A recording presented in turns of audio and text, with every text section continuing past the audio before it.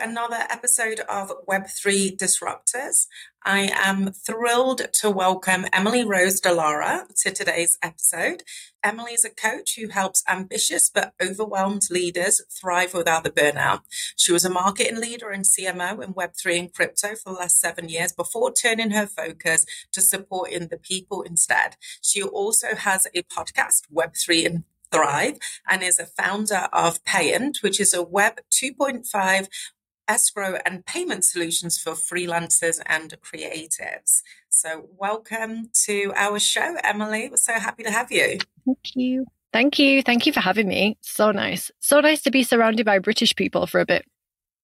I know, right? The familiarity is good because you're sort of far-flung location as well, right? So I'm a Brit in Chicago, and where are you based? I'm in Lyon in France. So there's like no one speaking English to me ever.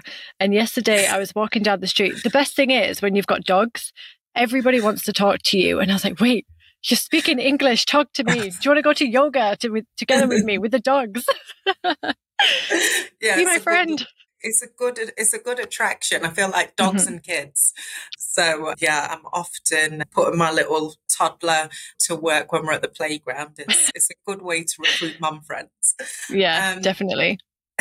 But thank you so much for joining. And to sort of dive into things, it would be wonderful if you could share with us a little bit about your background and your journey into this weird and wonderful world of Web3. Yes. So I entered Web3 as a participant in 2015. So it was before, actually, I think they coined it Web3, but no one was really using it yet. I came in when I was paying for my, what was it called? Co-working. My brain fried then. When I was paying for my co-working in Bitcoin. Just because it was a thing. I went to a workshop. I was in Bali, as you do, doing the whole digital nomad thing. And they did this workshop. They introduced the idea of Bitcoin. And they said, hey, if you pay for your co-working, it's going to get a discount. I was like, okay, cool. I need to save cash. I'll get a discount if I pay with Bitcoin. And then that was it. And then I kind of started reading about it. I fell into this whole, we call it a rabbit hole. Probably you've come across that, a rabbit hole in Web3, and really fell in love with the idea of the sovereignty and the ability to have more of a choice by being a participant in this space. Overall, over your financial choices, your data, your privacy, all that kind of stuff. And then in 2016, I was randomly contacted by a guy from Bitcoin.com. He'd been in touch with me about something else completely separate. And he said, hey, actually, I need a marketing manager. Do you want to come and work for us? I was like, yeah, sure. I like Bitcoin. I've heard about this. I know a bit about it. What do you need? And he's like, well, we need a jack of all trades. What have you been working on? And I was like, well, I'm ex-tech. I can help you there. And he was like, perfect. And at the time, everybody who was joining the company was either a cypherpunk or they had no idea about crypto. So I was kind of in the middle. And I went down the whole coin.com route, which was very much, if you read Gervais, the whole story, it's very much evangelical of a certain crypto that was called Bitcoin Cash. It's still around. But it was how they perceived it to be was the true idea of what Bitcoin is meant to be. So we went around the world. We went all around Asia to all the conferences. We helped people to actually become merchants who accepted this crypto. So Tokyo in Roppongi, for example, I was based in Saigon, in Vietnam. And in Roppongi, in Tokyo, everybody accepted crypto. It was very normal. And this was 2017. So Asia was huge on crypto. And that's kind of where it all started to move over to the West. So I was kind of there during this catalyst time where it was all kind of taking off. So that was really cool. And so I can imagine you've got a lot of stories from your tales and first foray into kind of Web3. How do you think the industry has sort of evolved since those early days to what we now see? Everybody who was in the space then was in it for a reason. They were so passionate about bringing whatever element it was of the cypherpunk era into their current lives. So there was a lot of emphasis on taxation, privacy, security, of accessibility of funding and cash. So at the time, it was very much focused on the people, the humanitarian use cases, being able to invest and have sovereignty over your own investments, all this kind of stuff. Back then it was more cause driven, I would say. People were more interested in what it meant to be part of this space. And as it grew and more technology evolved, like NFTs, metaverse, all the more superficial activities on top of the blockchain, people came in because of this, because they were interested in that idea and the different categories of the industry. So it's kind of shifted. Like, I like to always introduce people to my background, and I always ask everybody to go and have a look at the history of Bitcoin. And there's an amazing book called Digital Gold by Nathaniel Popper. I always try, even though the NFT nerds and the degens and all those kind of people, read this first so you fully understand why we're even here and how you can help us grow. Yeah, that's a great resource then. I'll add it to my list. It's amazing. So thinking about your own personal career then, how did that ultimately end up evolving from what you started to do right through to sort of to now where you find yourself in a coaching role? So in this, it was a weird and wonderful space. Back then, there was not many people who were marketers in this industry. There was not that many people who were able to absorb all the information or had the opportunity to absorb all this information and apply it and be in the industry. It was so much, there's too much of a steep hill to climb. So trying to recruit for this role was extremely difficult, which was great for me. So everybody was trying to recruit me all the time, constantly, for like the whole 7 years, which was amazing and great validation. And so I went into, for a year after Bitcoin.com, I was like, I want to be an advisor. I want to be a consultant. I want to just work for myself. And then I hit a wall, I hit like a plateau, and I was like, wait, I think I've got a knowledge gap. I think I want to understand how to be a better leader, how to manage big teams, how to do huge regional campaigns and global campaigns. So I went into the exchange space. And I actually really wanted to learn about the trading side of crypto versus like the use case and blockchain side. So I went into liquid.com, which it was part of a bigger Asian exchange. Now, unfortunately, they were swallowed by the FTX fallout. But that was amazing. I was head of global marketing, helped to build out all of their user flows, helped them go from a 6% retention rate to over 65% in 6 months. Wow. So, because it was so easy to me. Like, I came into the exchange, I was like, you're losing so many customers. All you have to do is like redo this. And they're like, can you do it for us? And I was like, of course, let me try. And then other exchanges saw what I was doing. OKX, for example, came to me and said, hey, do you want to do like a 6-month contract to build out the product marketing team, do what you've just done with Liquid and get our retention rates up? And I was like, yeah, sure. Did that again. It's kind of like cookie cutter. And then I did the same with 2 other exchanges. And then I was like, wait, what do I want to do now? This is great and brilliant money, fantastic, get to meet all these different people, but it's kind of moving away from why I'm in this industry. It's very much corporate. So I went into a CMO role to build out smaller businesses for a portfolio fund.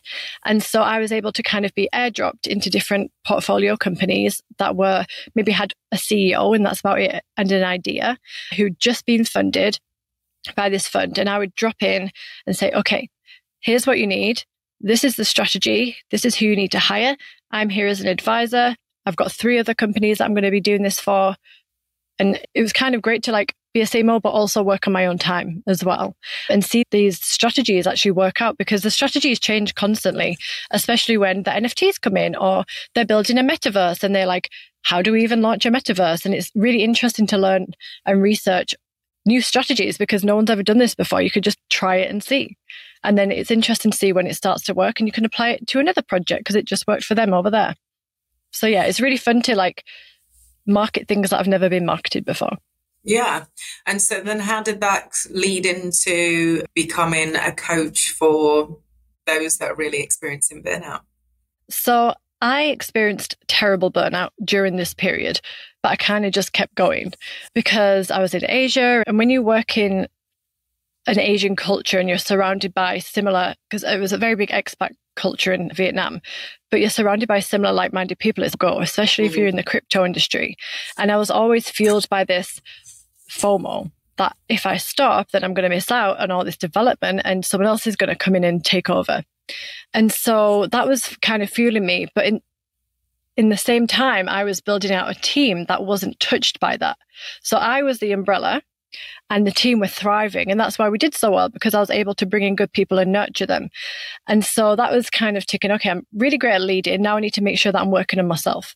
So I hired a coach and a mentor and started working with them as I realized that I was going to completely burn out and have to stop. And then it got to a year and a half ago, and I was completely I had my coach. I was like, okay, I'm doing the work, figuring out what the purpose was. And it wasn't marketing anymore. It was just, that was not what I wanted to do. I'd done it for 13 years and my purpose was not matching with it. And so luckily at that time, I got laid off, which is a weird thing to say, but I don't know. I think I would have probably dragged it on longer if I hadn't took the leap then, if they hadn't helped me take the leap. And so I got laid off just before all the other layoffs started happening. But luckily I had a plan in place. And I knew what I wanted to do. I'd started the work about a year before. I knew that my passion and my mission was to help this industry on an individual level. So I'd put all I could into it in terms of marketing, helping everyone make money, but the leaders were all struggling because I'd really struggled and I had the initiative to hire a coach. Not many people come to that realization quickly, and it leads to burnout, and then they leave the industry, especially women. In fact, a lot of women don't come over to this industry because of the burnout culture and because of the discrimination and the fact that a lot of the companies surround themselves with, like the leaders and founders of the companies, surround themselves with similar people to them. And so they just think, I'm never going to get to the role I want to get to. I may as well stay over here and do my thing. So I wanted to help these people.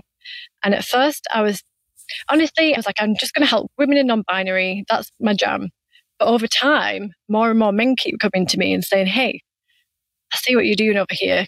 Can we have a chat? And so that's really nice as well, because I fully believe that if we support the men, then they're going to uplift the women, and then it's going to be like a full circle. Mm. But yeah. A lot of really interesting things that you sort of said there to kind of unpack. Even if we sort of start with, you talk a lot about people being able to kind of do the work, and you said that you yourself have started to do the work. What does the work look like? So burnout is, I think, can be quite a difficult place to come back from. It's almost you want to catch yourself before you get to that point. And as someone who really burnt out quite hard in my former life, particularly with the constant kind of pressures of leadership, and just when it's over a sustained period of time, for me it was 15 years, it's just finally just kind of couldn't do it anymore. And so a lot of people end up having to kind of make big changes in order to be able to kind of reset. What's your perspective on that? Yeah, so it all comes down to awareness. If you're working right now and you think everything's fine and you're exhausted and tired and you think that's normal, there's a level of awareness that you have to reach before how to make a change, or if you need to even start looking to make a change. So I think in the industry, especially, there's an awareness, but there's not that realization that they can make a change, if that makes sense.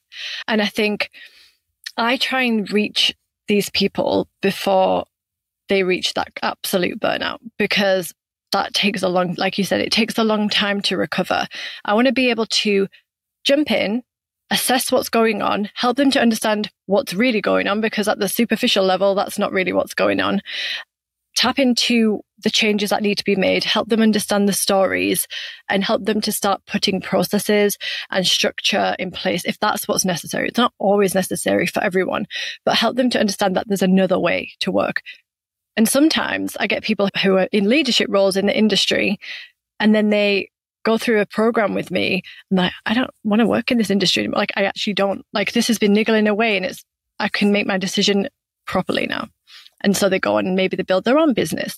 So yeah, it's really catching them. But as somebody in that, it's difficult to know, is this just normal, or is this burnout? I don't know. And I think the only way to do that is raise your own self-awareness, but also for other people like me, for example, to give people, I guess, reminders or information that helps them to question whether they're working sustainably or not, or to question, is this what they're meant to be doing or not? Yeah, we're so much more inclined to go go do an annual to check our physical health, but the idea of is kind of checking in with ourselves in a very similar way in terms of kind of mental health and sort of am I aligned right now in terms of how I'm spending every day and what my true values are. I think that takes a lot more practice to develop the awareness and the cadence to do that, because it's similar to what you just said about your role within marketing. You spent all this time doing it and you were very good at it, but it can kind of get away from you where you suddenly, you don't even know when it was that you decided this isn't actually for me anymore. And just this idea that we're on this constant continuum where we evolve, and what excited us 5 years ago probably shouldn't still excite us. Definitely. And I like what you mentioned about values. It's not many people know what their values are. They've never actually sat down to consider this. And if you're constantly evaluating, is what I'm doing aligned with my values and my beliefs and how I want to live my life, then you probably wouldn't stay doing the same thing for as long as you are right now. Yeah. And there's one thing I like to do, actually, I just asked someone this question today as well. To understand when you're out of balance, there's two things that you can do. You can look at, am I cleansing and am I feeding myself every day? Not in terms of physically, but in terms of mentally. So cleansing is stuff like meditation, walks in nature, dance, embodiment practice like yoga, for example, breath work. So that's one side, that's cleansing. And then the other side is feeding. So that's learning, reading, speaking to inspirational people, attending webinars, conferences, or doing courses, right? That's feeding. So if you have a look at both sides, which one's out of balance? And start working there. Yeah. And a lot of the time it's the cleansing that's out of balance. I mean, I think that's such a wonderful way to sort of frame it. And I'm curious why you say oftentimes it's the cleansing that's kind of out of balance. And if I think about it from the perspective of particularly the Web3 industry, because it's so fast moving, it's almost a reflex action to be constantly trying to learn and to be better. And so you can sort of see how that part of things is almost to such an extreme that the other pieces, it's almost very difficult to find the time or to meet the priority list, I suppose. Yeah, but if we see it like your brain is like, okay, a trash bin, right? And so the more you feed it, it keeps filling up and filling up. And then you reach a stage, and most people come to me and say, I can't function this week. Like, I can't think. Like I'm sat there, I'm procrastinating. Like, why? I'm doing all this reading. Like, I'm trying to improve all the time. It's just not happening for me. I just feel like a mess right now. My brain's not working.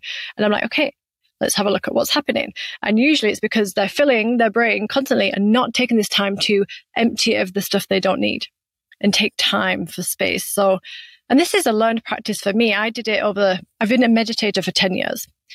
I've been a yogi for many years. And so for me, it's always been there, but it ramped up in the last 3 years, I would say.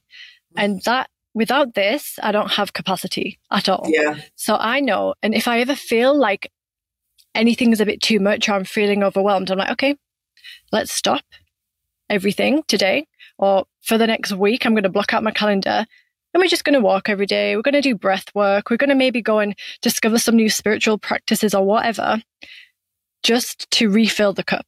And many people don't know or don't think that they can do that. It's interesting. And I think whenever someone says they've meditated, have been doing meditation for 10 years, I always feel so incredibly envious, because I am really one of those people that kind of struggles to meditate for anything beyond 10 minutes. My brain starts racing. But someone did give me some really great advice around meditation, which is little and often. And so I'm certain that there's that kind of correlation between just start with something. It doesn't have to. Yeah. And it's also finding your own practice. So in like the spiritual world, we call it embodiment practice, which is yoga, meditation, dancing, breath work, whatever works for you. So maybe meditation at this moment in your life isn't going to help you, or it might be too much you might see it as too much hard work, and that's fine. You don't need to force it. What else do you like to do? Do you like to dance in the morning? Do you like to do a yoga flow? Do you like to just sit there and like try different breath work tactics? That's just as good, because the idea is not to switch off your mind. The idea is to reach a level where your body is in a parasympathetic mode, which means it's not digesting, it's not having any other kind of actions, it's just still. Yeah. Emily, I want to relate this a little to something that you mentioned in terms of the industry itself. So you talked a lot about sort of really women's relationship with the kind of Web3 industry, and in some ways sort of talked about maybe the difficulties, or certainly alluded to how challenging it can be as a woman to really sort of thrive in the space.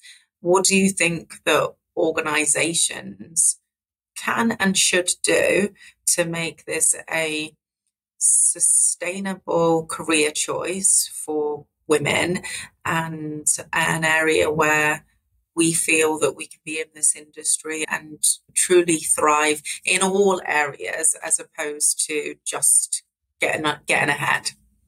That is a great question. I think, and we both know Bridget, you've probably had a chat with Bridget. Bridget's been a massive influence on me, actually. I've known her for about 4 years now. So she's my like source of information when it comes to gender equity. But what I've experienced is early in this industry, it was women were more likely to be tokenized. So we were asked to be put on decks to improve the viability of someone being invested in. We were asked I used to get asked ridiculous questions when I was meeting people to try and like trip me up. So it's always as if like women are a bit stupid and they're just here to be looked at. That was what it used to be like. I think we've come a really long way, and companies like, for example, I really like MoonPay. I've known the MoonPay guys for a really long time. They used to be like all men. I think there were about 5 of them when they first started out, and now they have like this disclaimer. I saw the other day, they have this disclaimer in the bottom of their posts when they're advertising jobs about women, like, please apply if you're a woman. And they've like genderized the text and everything. So they're actively making a huge step towards welcoming women over. And I think the biggest challenge has been, and I did a study with Bridget actually about 3 years ago with senior software engineers, females, trying to understand why they didn't want to come and become CTOs in the space. Why are you you've got 20 years experience as a senior software engineer in tech. Why don't you want to come be a CTO and like lead these teams? And a lot of the time it was because, 1, I'm a woman, no one's going to listen to me. 2, I don't feel I'm good enough. And 3, I don't think I'm going to get paid what I want. So I'm just fine here. I'm fine being in my senior position. So there was a lot of blockers, especially for the female engineers. Now I think it's getting a bit better. And I think companies could do with looking at who's doing it really well. Like MoonPay, for example, I'm trying to think who else is really good. I can't think off the top of my head, but there's some really big companies, like Coinbase, for example, very inclusive companies. The ones who are becoming like corporate status, they are starting to implement the Web2 kind of corporate vibe, inclusivity. Let me see if I can answer your question better to that. I'm like so hot in this box, it's melting my brain. I need to get a fan. Yeah, so in terms of my experience, when I first came into my like first leadership role with the big exchange, I remember being in team meetings at first and being talked over constantly, like by many loud male voices. And after a while, I spoke to my mentor, what can I do about this? And she was like, you don't have to be louder. You have to just be more, what's the word? You have to be more authoritative and more firm. And so for me, that's not really natural. it is now, didn't used to be very natural. And so I found myself being able to lead meetings instead. So taking the lead, saying, hey, I feel like this meeting doesn't really have an agenda. Do you mind if I set the agenda? Do you mind if I lead the agenda to make sure everybody's got a chance of being heard? And so that I kind of like switched it around, because there was never any agenda in any of these meetings. It wasn't structured. Like most of the teams in Web3, there's like, when you work in the companies, there's like nothing. You have to kind of put everything into place. And so that's how I kind of stepped forward and took the lead. I didn't have to speak louder. I didn't have to like be authoritative. I just took the lead in a different direction. So I think many women don't realize that they can jump in, because a lot of these companies are really malleable, especially if they're in startup phase. You can literally build your department and bring all your experience and make it what you want. I think not many women know that. Yeah. Listening to your story, even around, and it's amazing how common this is a go-to example is around, well, I would just get talked over all the time. And so when you think about how that makes you feel as on a human level, as a leader, as a co-worker, I mean, it's sort of the ultimate sign of disrespect, or people don't really value what it is that I have to say, or my contribution. And so when I listen to that, I think it is such a clear opportunity for organizations to think about the day to day and how they run their businesses, from meetings through to a whole host of other things, and see if it's really truly in alignment with values, because that's what it ultimately kind of comes down to. And I would say that when you are not the only in a meeting, so when you're not the only female in a meeting, or you're not the only minority in a meeting, it's a whole lot easier to sort of have a different tone and a different lens. It's incredibly difficult when you are the only woman that's kind of sat in a meeting. And so my feedback constantly to sort of organizations is, it's really not about kind of peppering in one woman or two if you're lucky into your leadership team, right? Like, this actually has to be genuinely you value the sort of diversity of thought. Yeah, it has to be at the core. And I love that you brought in the values, because I don't know if a lot of the companies know what their values are. A lot of the companies I've worked in don't have business goals yet.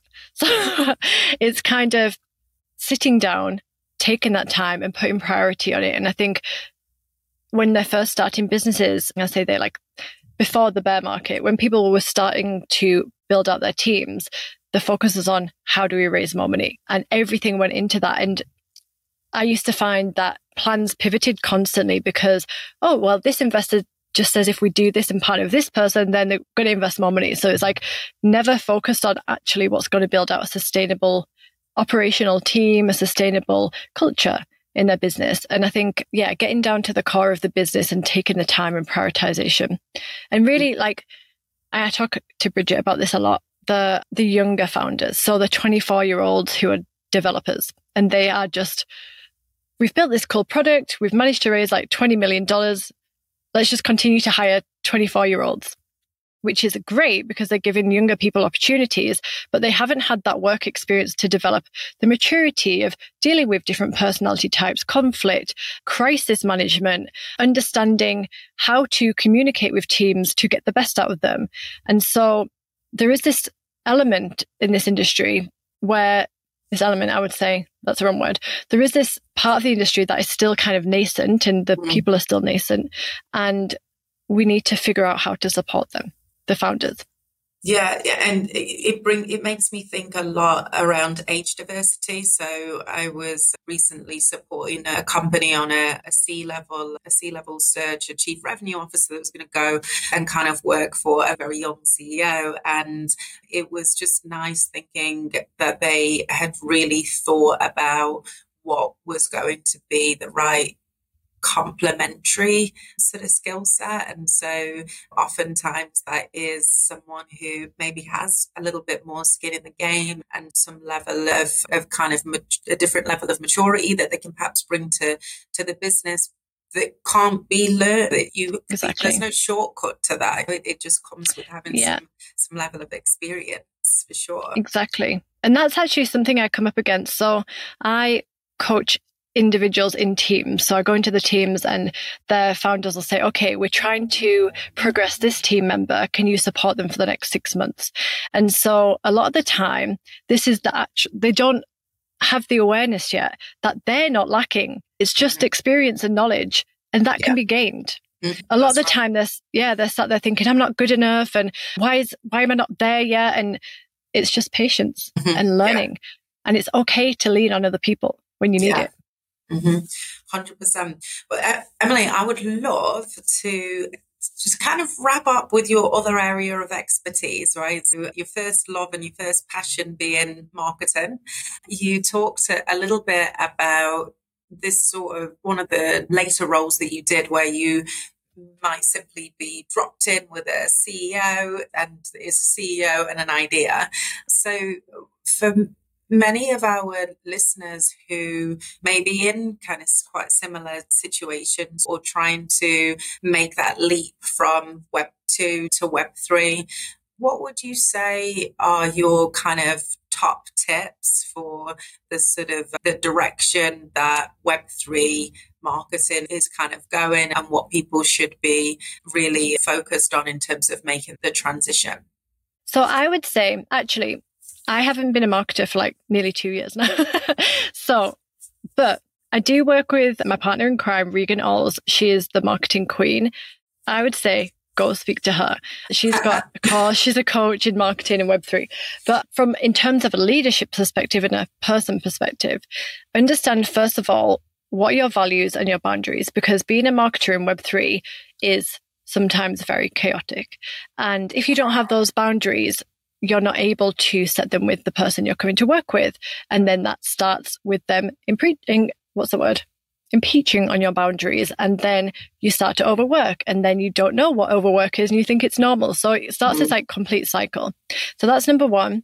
Number two is understand your strengths. What are you really good at?